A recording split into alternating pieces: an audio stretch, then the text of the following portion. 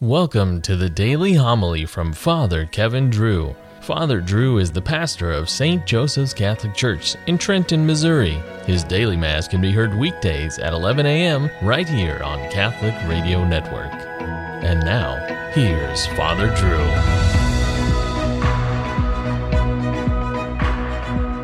A reading from the book of Genesis. After Adam had eaten of the tree, the Lord God called to him and asked him, "Where are you?" He answered, "I heard you in the garden, but I was afraid because I was naked, so I hid myself."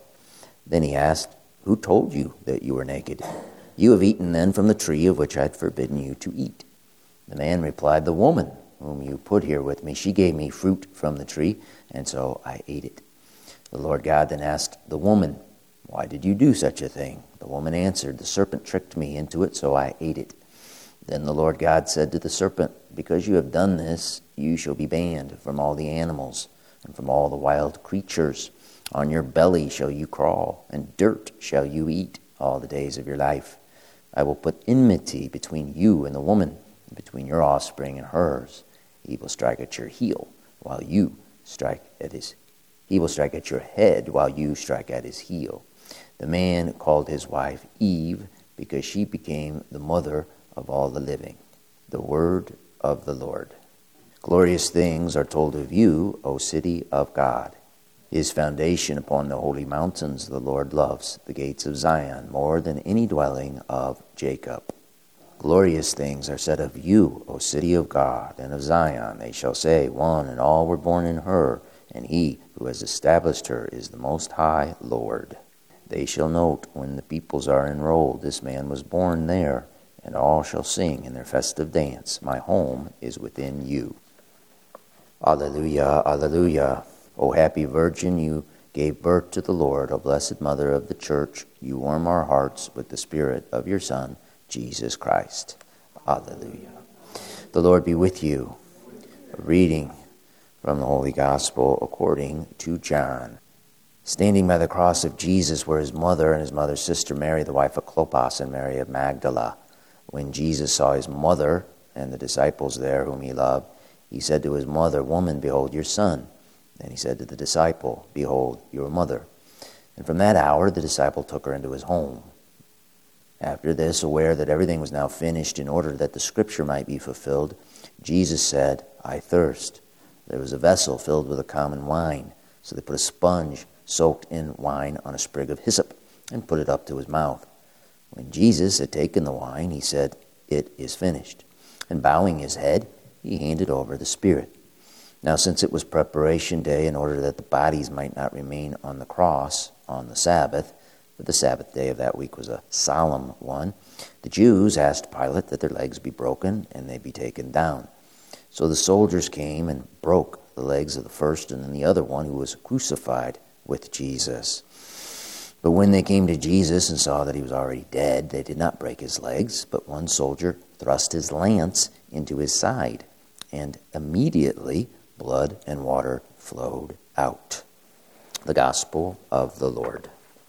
Until you return to the ground from which you were taken, for you are dirt, and to dirt you shall return. Yes, back to the ground we go.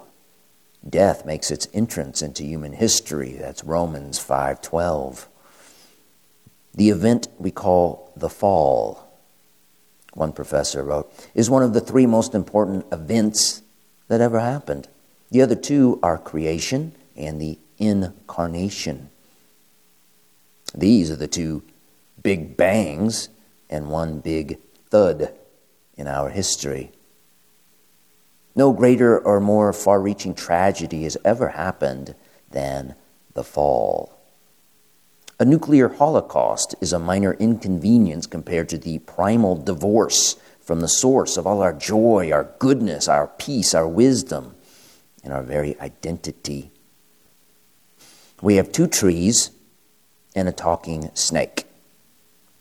The symbolism is real and literal.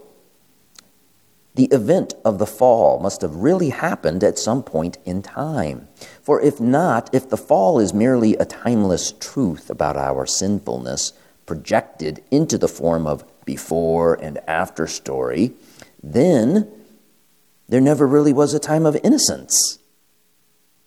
And in that case, we are sinful not because we freely chose to make ourselves that way, but because God created us that way from the beginning.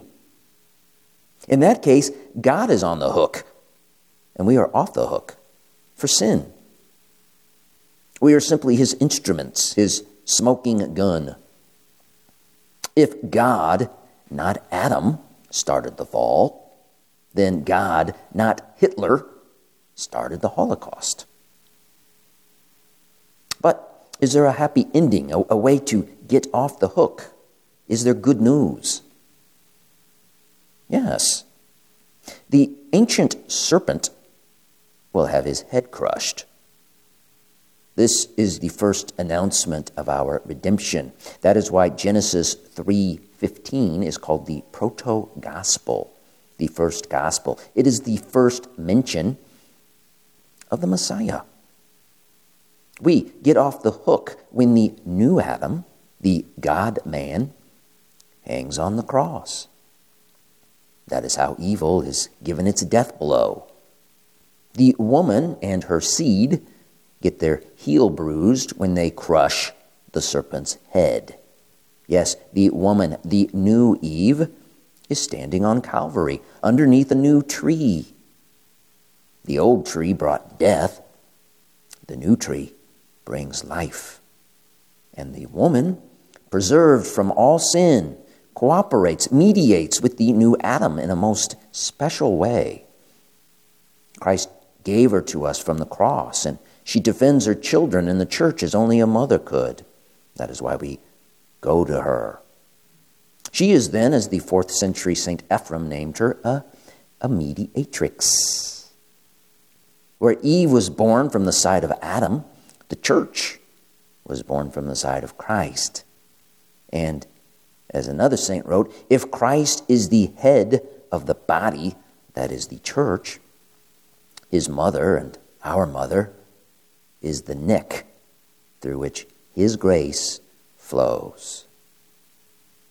Yes, the woman and her seed get their heel bruised on Calvary. A bruise to the heel is curable. A bruise to the head is deadly. The war will end, and the time of innocence will return forever.